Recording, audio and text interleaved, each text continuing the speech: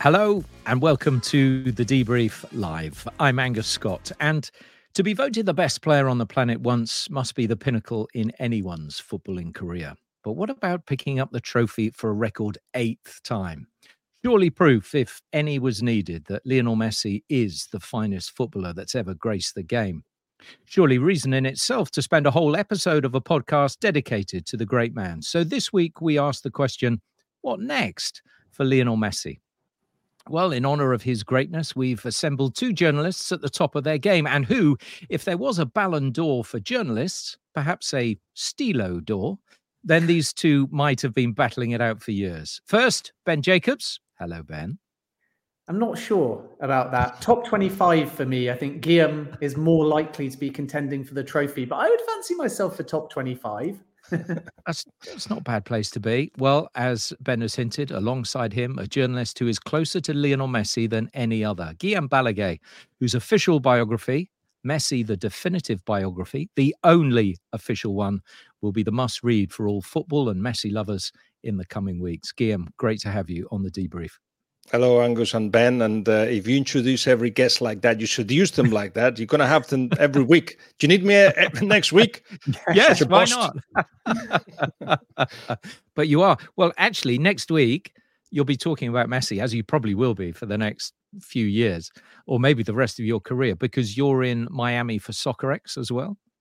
Yeah, Soccer X, which is 14th and 15th of November. So that's Tuesday, Wednesday, flying on the Monday. And as well as other things, like being in a panel with Ben.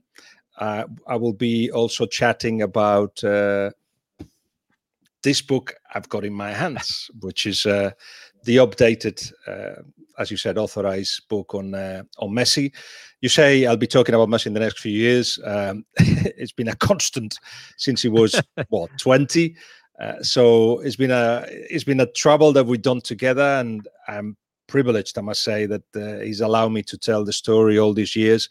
I must be on the 6th update of this book, but it's normal. I think we published it for the first time when he was 26, 27, and since then a lot of things have happened.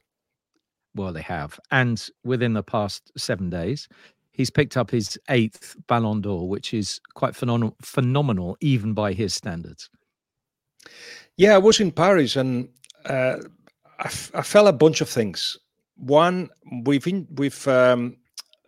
presented commercial events with him for a while, 7 or 8. We've sold everything. We sold phones, we've sold Chevy machines, we've sold all kinds. And throughout the years, what I saw is that he was getting more and more comfortable with having to deal with the public. But you had to brief him a lot at the beginning. Then a little bit less as things progressed. In Paris, he had this course ready. And I know he prepared it a little bit, but prepared it between things, because he actually got into Paris at 8:30 in the morning that same Monday. And then we'll fly back past midnight to train the next day in Miami.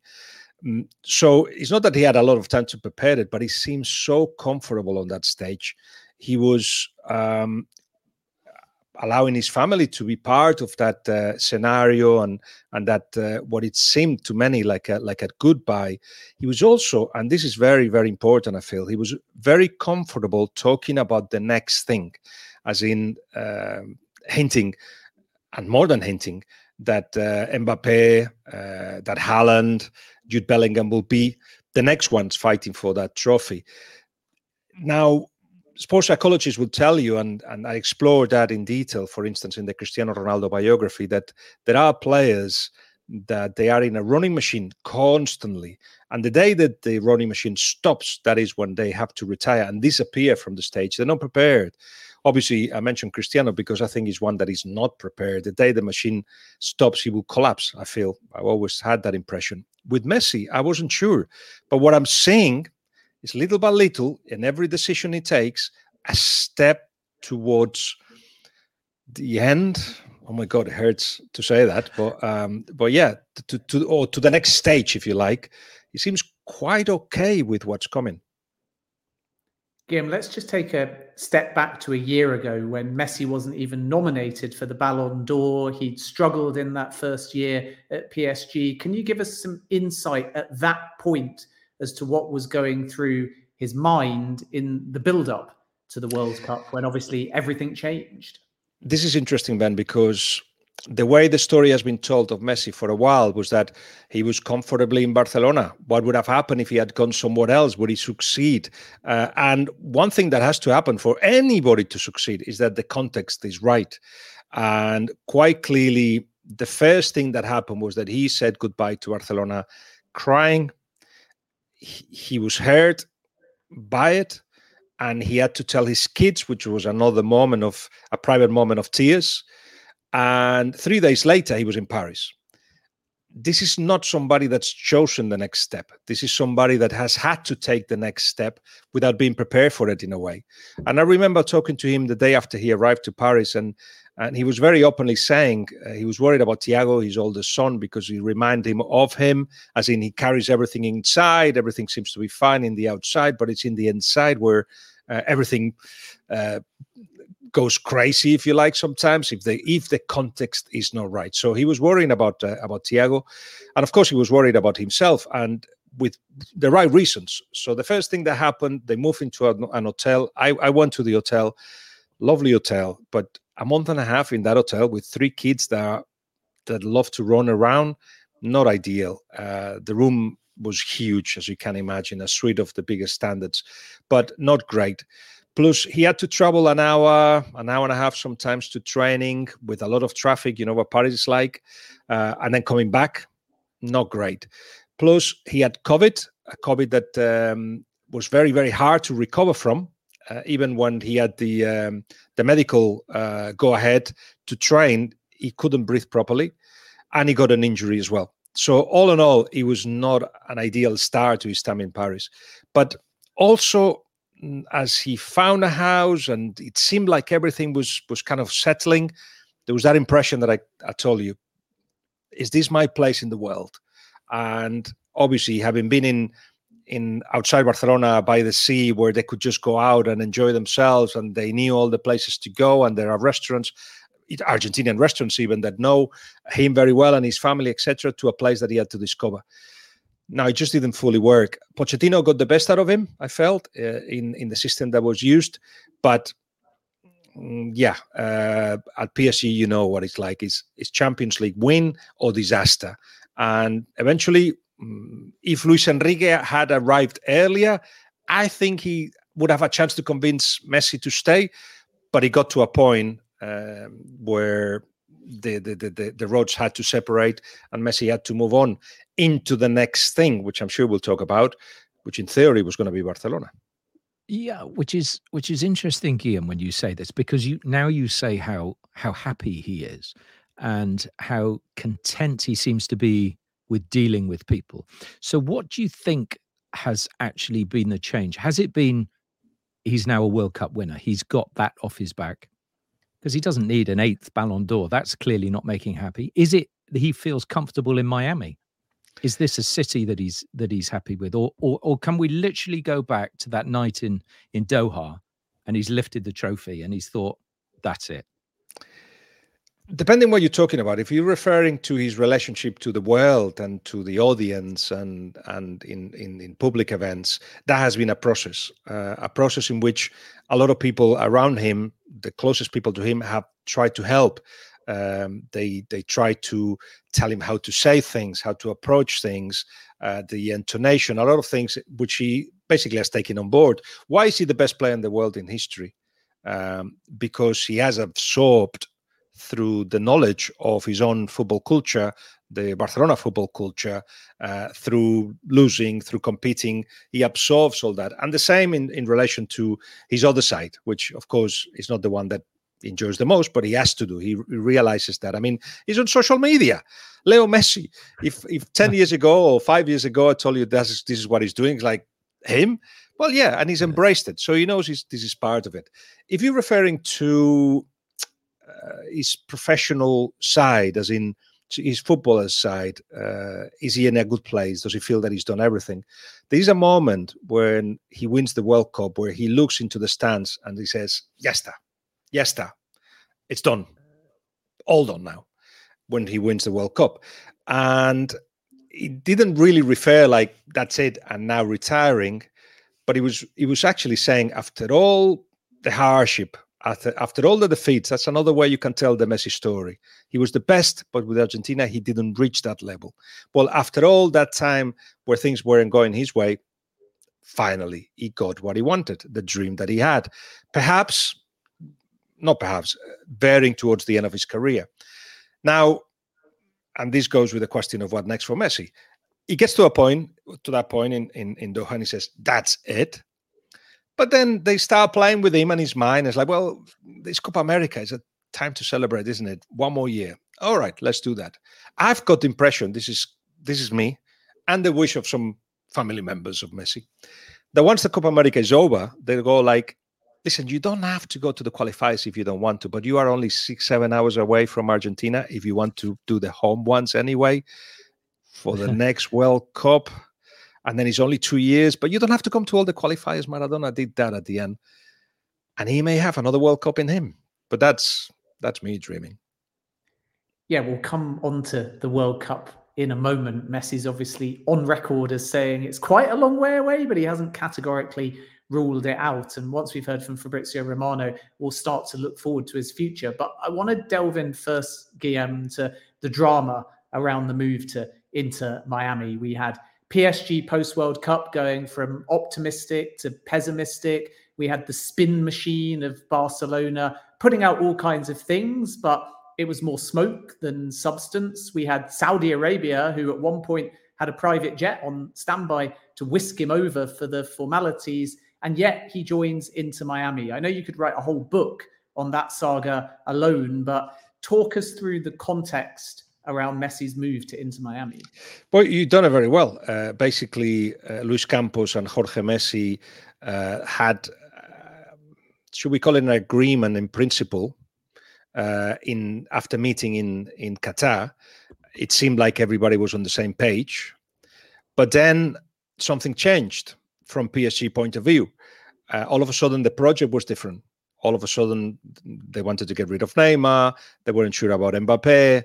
The idea was that because of financial reasons, but also for political reasons, they decided to have more French players, more players coming through the academy. A lot of things that was not exactly what was sold to Jorge Messi in those meetings in Qatar. So it got to a point where Leo Messi goes to Saudi Arabia and he gets fined, even though he felt that the club had been warned, etc. In any case, at that point, it was like, no, we cannot continue here. The fans were against him, against Neymar, and generally against how the club was run.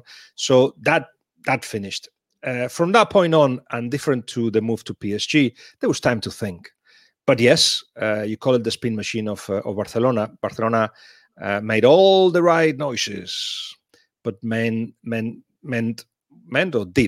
none of the gestures that you have to do to bring Messi to Barcelona. And many would say because Messi didn't want to go. No, it's actually because Barcelona did not put the conditions at all for Messi to make his move to Barcelona. He would have gone. Of course he would have gone. And as he said when he said goodbye before going to PSG, they asked him to halve his wages. He said yes. And when he was asked, why didn't you halve them even more or reduce them even more? He said, nobody asked me.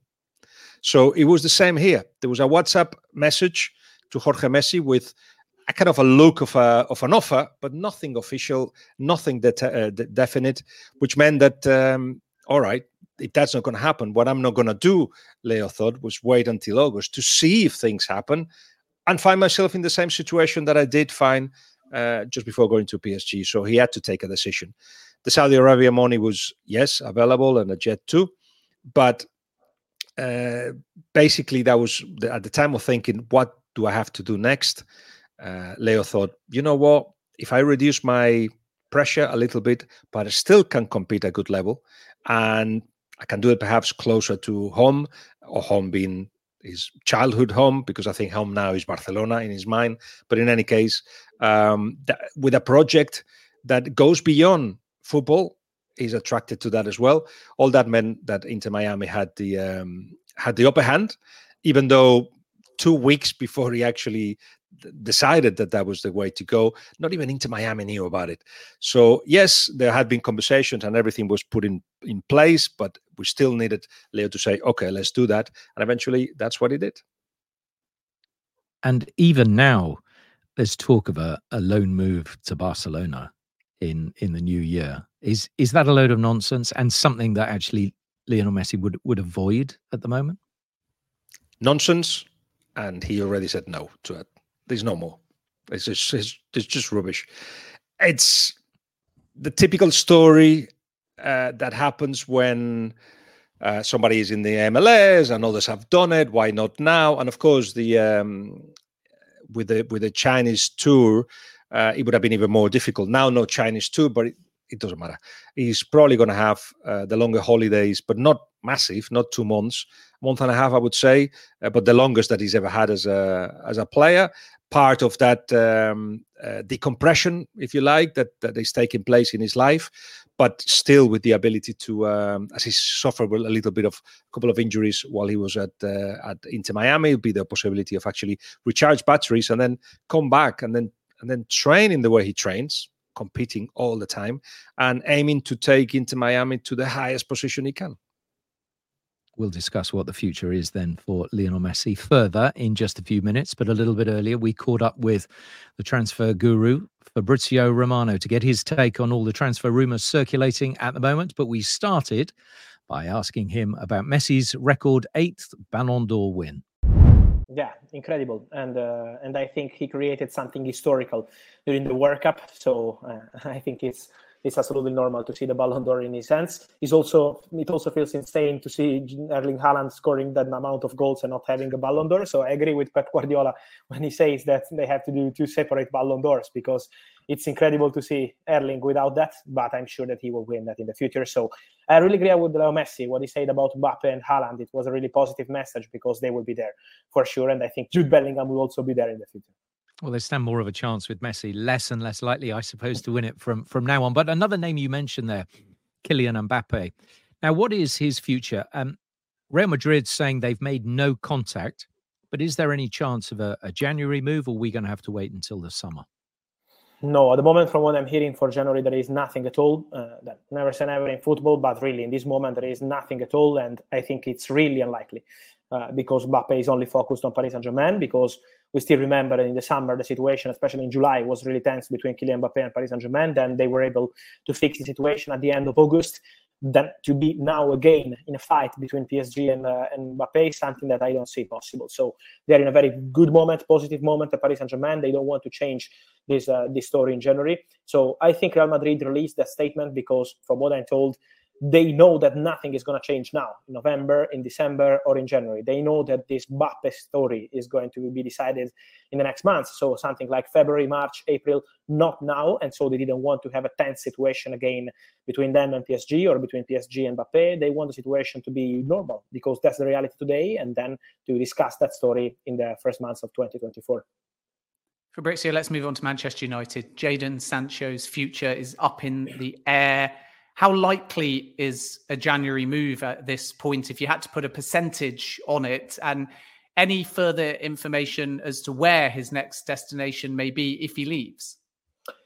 Yeah, well, the destination is not clear yet because I think it will depend on many factors. I saw again many rumors about Borussia Dortmund, and obviously they really like him. But I think for many clubs in this moment, being a crucial moment of the season, they're waiting to decide what they want to do in the January window. So, for example, for Dortmund, it's crucial to see whether they will be again in the Champions League, or maybe Europa League, or maybe not even in European competition. So it's important for them to wait for December before deciding anything on January signings. And same for many other clubs around Europe, maybe in Italy, in England. Many clubs are waiting before entering into concrete discussions. But to put a percentage, I would say that we are close to 99% for Jadon Sancho to leave Manchester United. It's it's a really complicated situation. Nothing is changing. I think that 1% left is in case Jadon decides to apologize, to speak to the coaching staff, to the teammates at Carrington in a very special way. Okay, in that case, this could change. But it's almost 2 months now and nothing has changed. So the feeling of those internal sources at Manchester United and saying those close to the player is for Jadon Sancho to leave in the January window.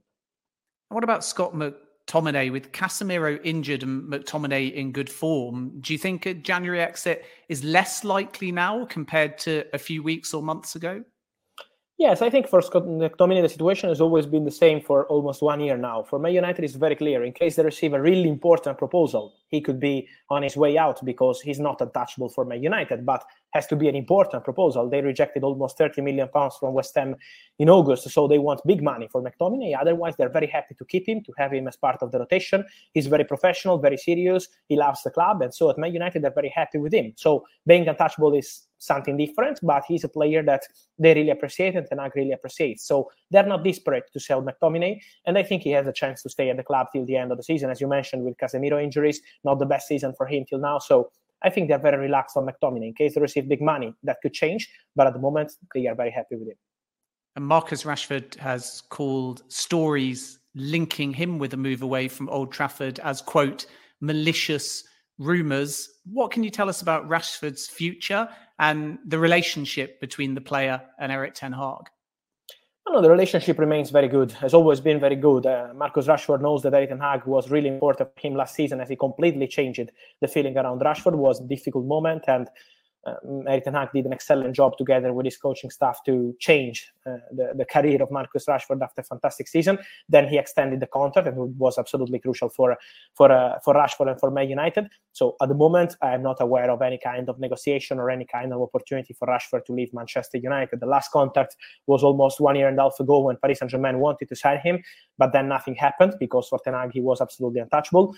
And I think for Man United, nothing has changed. We had this birthday story in the last 7-10 days, but they fixed that story internally with a direct discussion between Ten Hag and Rashford because the relationship is very good. So Rashford immediately apologized. There was no serious issue, no serious problem, and I think there is nothing else to say, just that Rashford and United are in a good position. They know that they have to change. Rashford has to change number of goals. They want him to score, obviously, more goals, but at the moment, no issues. Fabrizio, let's move to the other side of Manchester and look at Calvin Phillips again. What's his most likely destination in January? And is that likely to be a loan or a permanent move? Look, at this point, it's not clear yet, really. It's not something that is not decided. Also, speaking to some sources in the last 2-3 days, it's not decided because they want to take their time. And it's the same as we mentioned for Jadon Sancho. For example, Newcastle for sure are going to look into new midfielder in January after what happened to Sandro Tonali, and Calvin Phillips is a player they appreciate. But before deciding how much they want to invest in January, what kind of player they want to sign, the level of the player is crucial for them to understand whether they will be in Champions League, Europa League, or not. So in that group, the situation is really tense till the end for Milan, Borussia Dortmund, and Newcastle, and obviously PSG, but they are in a different position. So for Calvin Phillips, there are multiple opportunities. Newcastle is one of them, but not the only one. There are also other opportunities. For example, Juventus are looking for a new midfielder, and Calvin Phillips is a player who could be on the move in January. So they are aware of the situation, but at the moment, Juventus have not started concrete talks with Man City or with the agents of Calvin Phillips. They just know about the situation, but they're not working on a deal. It's Spurs against Chelsea tonight. Are either of those two sides any further forward in looking for strikers? Yes, for Chelsea is a priority. For Chelsea to get a new striker is an absolute priority. Then it's not so easy in January to find the right player because we know that they like to invest on young players, but it's not easy to find a young, talented player at Chelsea level in a January transfer window. For sure, they like Ivan Toney. He could be one of the options, but he's not super young. So let's see how much they could be prepared to invest on a player like Toney. Victor Osimhen is absolutely a player appreciated by people at Chelsea. But as we always mention here, Napoli are not going to make it easy. Napoli want to keep Osimhen at least till the end of the season. And so I think a January move is unlikely and really complicated. And so let's see what they can do. But for sure, for Chelsea, new striker is one of the priorities in 2024. And for Tottenham, it's about opportunities. They're very happy, obviously, with what they're doing with Ange Postecoglou's work. So they are not desperate to bring in a new striker in January. If they find the right opportunity, that could be the case. Otherwise, they're very happy with the squad they have. So I think they will discuss January signings with that spirit. If we find the right player, the right opportunity for the correct fee, okay. Otherwise, we are very happy with what we have. This is the idea and the general mood at Tottenham. And let's remind once again that they are still following Santi Jimenez at Feyenoord. There are many clubs monitoring that boy, but Tottenham scouts know the player very well, and so that's it. Just a quick word, Fabrizio, on Kevin De Bruyne to Saudi Arabia. We know he's been on the wish list for 2024 for quite some time, but is anything concrete developing? Not yet, but what we can say is that from what I'm hearing, even before the Champions League final this year, from Saudi, they approached people close to Kevin De Bruyne to try to understand if there was any chance to discuss a summer move. And in that case, it was a no from Man City and Kevin De Bruyne because they wanted to continue together. Now they're not negotiating from what I'm hearing. So it's not something concrete yet at this stage, also because it will be something for the summer. So I think it's way too early before knowing the plans of Man City, the plans of Guardiola, the plans of De Bruyne. There are too many factors before mentioning that as a concrete deal, but at the same time, the interest has always been there, and we know how they work in Saudi. If they appreciate a player, they like to return and insist, and I think this is something that could happen in the summer, that they would return and try to negotiate again for Kevin De Bruyne. Fabrizio, let's just squeeze one more in. Terrific scenes with the Copa Libertadores and Marcelo winning with Fluminense. Now, more importantly for Liverpool fans, the midfielder Andre, and him almost sending out a message, come and get me. What would Liverpool like to do with Andre? Bring him over as soon as possible? Is that still on the cards? Yeah, he remains a player appreciated by Liverpool. As the player confirmed, they wanted him in the summer, but then the player at Fluminense decided to gather against the move because they wanted to follow this dream of the Copa Libertadores and then probably leave in the January window. So that's why they rejected. He remains on Liverpool list, but from what I'm hearing, it's not only Liverpool. There are more clubs from Europe trying to understand the conditions of the deal, what Fluminense would be open to accept in January. So at the moment, it's really evolving. I think in the next 2 weeks, the situation could be more clear because some discussions will take place to understand the final price, the intention of the player. But Liverpool are still interested. Let's see if they want to invest money, because I think it has to be something around 35, 40 million euros. But he remains a player really appreciated by those who decide at Liverpool. That's Fabrizio Romano talking to us a little bit earlier. But we are discussing what's next for Lionel Messi. We'll talk to Guillaume Balaguer, his official biographer, in just a moment. But Ben, there's one bit of transfer news we didn't talk about to Fabrizio, and that was an interesting one. Emma Hayes leaving WSL Chelsea, and it looks like, it's unconfirmed as far as I understand it, heading to the US to be their women's national coach. Yeah, that one's almost certain. Emma Hayes' next destination will be America. She'll take up the role as the US women's national team head coach, and discussions at the time we're live are advanced, and the feeling is that it will be a done deal in the coming weeks, but she won't leave until May. And it's a big blow for Chelsea because it won't just be Hayes, but Denise Reddy, the number 2 at Chelsea at the moment, will also depart, and there'll be time for a transition, and Emma Hayes will have some say over who the next Chelsea women's manager is. But for the US women's national team, they're getting a fantastic coach, a pioneer in the women's game. Let's not forget that Emma Hayes has been at Chelsea for over a decade, and during her tenure at the club, she's won 6 league titles, 5 women's FA Cups, 2 FA Women's League Cups, and in addition to that, she's taken Chelsea relatively far in the Women's Champions League as well. So a fantastic time at Chelsea. But her dad always said to Emma that the USA was the place to be. And Emma Hayes has got some excellent contacts and friends out in that region. So it's no surprise that she's been tempted by this role. And although she won't leave Chelsea in May, over the coming weeks, we're going to learn that that deal is done. And Matt Crocker, who's the new sporting director for both the men and the women's side of the US soccer setup, has been influential in luring Hayes over. So Chelsea announced that Hayes was leaving in the last 48 hours. And it was a big surprise to many. Even those within the dressing room only learned about the news about an hour before the official statement came out. But Hayes to America is a done deal, and it's going to be a fantastic appointment. And it means, of course, that we might get a British coach winning a World Cup for America. Well, I was going to say that would be very nice. But you're talking about America being the place to be. Let's turn it back to Lionel Messi. Clearly an Inter Miami Angus, player. can I just say one thing about Emma? Yeah, of course. Emma is a reference to all of us that are in football, either one side or the other of the game. As you know, I'm the chairman of a football club in England, and the way he conducts herself, the way she respects the opposition, how she treats the profession. There's a lot of things that I adore about Emma, and she knows it.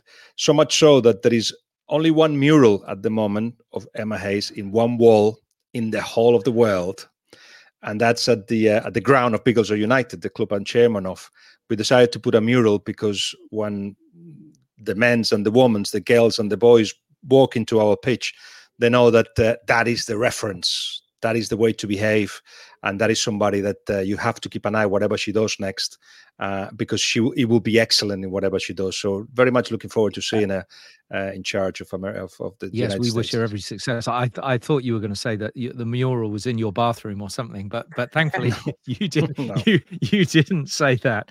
But as I have to say, of all the people in the game, men's and women's, listening to Emma Hayes is always so fascinating and insightful. And I remember a colleague of mine called Tim Capel, who used to work with Emma at Eurosport and commentated with her a lot when she was a co-commentator, well before she hit the other headlines of sort of domestic UK TV. He was banging on about her, saying, you've got to get her on ITV or wherever I was at the time. Because she's that good, and I'm glad she was the best. She was the best commentator of the Russian World Cup by a mile. Yeah, well, by a mile. I agree. She's so knowledgeable. Yeah. Anyway, back to Lionel Messi. Yeah. For him, America is the place to be. America is the current place to be for him. Do you feel, Guillaume, it's going to be the last club that he plays for? Yes. Yeah, I say that because now there's a life side to it. He needs to have his family comfortable and happy, and he will do that. He will go back to Barcelona in some capacity, but Inter Miami will be his last club. I'm pretty sure of that. There was a point long ago in which the Messi started considering the possibility of going back to Argentina, but the situation in Argentina is difficult with half of the population are in poverty status, so there's a lot of tension. It's just not the right place to go. But I must say that I hope the MLS and Inter Miami as well raise their game. They've got Leo Messi with them, and to do that, it's something that everybody has to take advantage of. What I'm trying to say is that if you want to bring the Leo Messis into the MLS, everybody's got to be at the highest standards possible. And that's something that the MLS, I'm sure, are trying to achieve. And also Inter Miami, I think it's been a shock to everyone, both the MLS and Inter Miami, what Messi represents for the world and what that means in terms of interest, in terms of commercial deals, a lot of things that has come to a little bit of a shock. But everybody's trying to adjust to it, and as they progress on that will make Messi's life even easier. And yes, he is happy. He wants to win, surrounded by friends now. I don't know if Luis Suarez will end up going to Inter Miami or not, but certainly he's got Jordi Alba and Sergi Busquets, who are two of his closest friends, both on and off the pitch.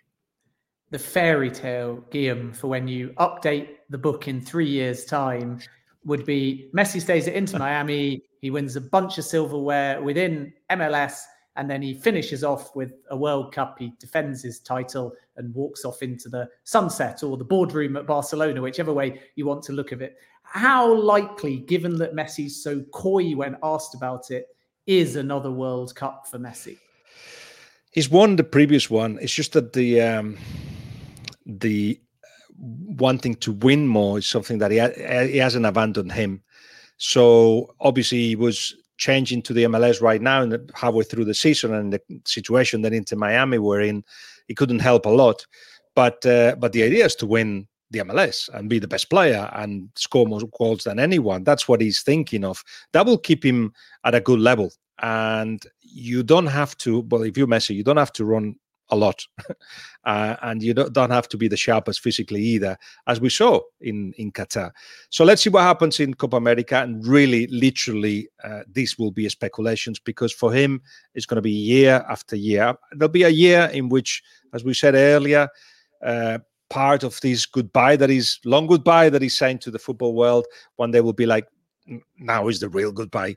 And I think he will be okay with it, but that's nowhere close yet. And 2 or 3 years, I personally see it. And if he keeps competing, he will be with the national team. And I mean, imagine Copa America goes well. For a year, hardly goes to the national side. You rest, you do MLS. And then it's like, in 1 year, there's another World Cup. Of course he'd like to go, I think. Do you feel he cares or doesn't care about any rivalry with Cristiano Ronaldo these days?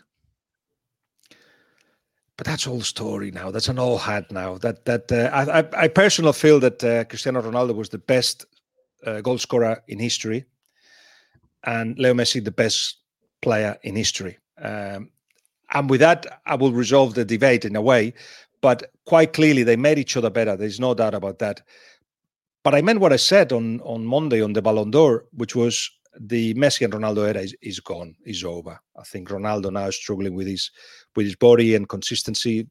Not a problem. It happens when you are, 38. But the new era includes Mbappe, Jude Bellingham, Haaland, and Messi. Because imagine for a second that they win the Copa America, and this is a big thing for Argentina, of course, trying to win it again. And with Inter Miami, he does very well. He was already the first player in history of the Ballon d'Or to actually be away from Europe and win it. Who's there to say that he doesn't win it again, or at least becomes one of the top 3 players in the world again? So maybe Haaland, Mbappe, and whoever else, Jude Bellingham, they will have to wait a little bit longer to get their hands on the Ballon d'Or. But you think he would definitely play in the Copa America? Oh, yeah. I mean, he's got it in his head that he wants to win it, not just play it. Copa America is the next target. Copa America is one of the reasons as well, but why he's got no interest in using the month and a half that he's got to rest to go anywhere else. And the least of all, Barcelona, after what happened in the summer. So it's about resting and preparing himself for what it could be his last international tournament, or maybe not. So again, when we look at that balance between Inter Miami and Copa America, and also just general game management, so Messi has longevity, give us a little bit of insight as to the balance between club expectations, MLS expectations versus Messi, because you would think there'll become a point in the next 12 months where Messi is driving his minutes and Messi has goals that are beyond just Inter Miami. And yet, as we've seen already, there's high ticket prices, there's high expectation, there's slightly unfair outrage if Messi isn't picked in games, isn't starting in games, because people are paying a lot of money to see the Messi show within MLS. Do you see Messi being in full control of his own calendar, regardless of what games and what minutes Inter Miami want him to play? There are things that you don't need to discuss. It takes me back to when he was 21 and he wanted to be with Argentina for the Olympic Games, and Barcelona didn't let him because they were in the qualifiers of the Champions League and the dates coincided. This was the first summer of Pep Guardiola with Barcelona, and Pep didn't need to ask Leo what he wanted to do. He knew. So basically, he went to Laporta, Pep Guardiola, and said, let him go. Let him go, because if we let him go, he's going to owe me something. He's going to owe the manager something. So Laporta said, okay, hesitantly, he said, yeah, okay, let him go. And not only he went, he actually got the golden medal. And yes, if Leo felt that Pep Guardiola understood him, Tata Martino is going to be the same. Tata will know that he wants to play in the Copa America. It doesn't mean that he's going to reduce his time with Inter Miami. It means that the season is going to be longer, which then has to be played in terms of, Inter has got, like all the big clubs, I've got all the facilities to actually get him in a machine and say, look, he's on the verge of an injury, he's got to rest, and he's on the verge of total exhaustion, and he's still got 3 months left of the competition, including the summer competition, and then they will have to work on that. But I think everybody will understood that that's the case. I don't know of him ever to actually not play to actually be fit for Argentina. He's never ever done that. I don't think he'll do it again. How would you describe your relationship with him? So it started very early because I saw the potential. I was told of the potential, and basically he needs to be surrounded by people that he trusts. So the same people that have been looking after him for 15 years, Pepe Costa, for instance, who's always next to him, will continue with him. His dad is his agent, has always been. His girlfriend is the girlfriend that he had when he was 11. The PR machine is done by the same people that have dealt with him for the last 10 years. And I, straight away, once they decided to do the book, I remember the first answer from the Messi entourage and family was like, no, we don't help anybody to write anything about Leo. I said, well, but people know two things about Leo, and in Argentina and Spain more perhaps, the rest of the world not so much. So they went, oh, okay, well, you go and see what happens. They were so happy with the book when it first came out that they said, look, you want to call it authorized? Go ahead, call it authorized. We're happy with the work. And after that, it was like, Guillem, we got to present a commercial event. You want to do it? Yeah, let's do it. So I've kind of gone into that small circle that is close to Leo. He's always been very good to me, and his dad as well, his family. And now I feel in that privileged position of being able to come out with more stories within the authorized book that perhaps you haven't heard of, and certainly takes his side of the story, which he knows that at some point he's got to put it out. Sometimes he does it with interviews, sometimes he does it with the book that we keep updating.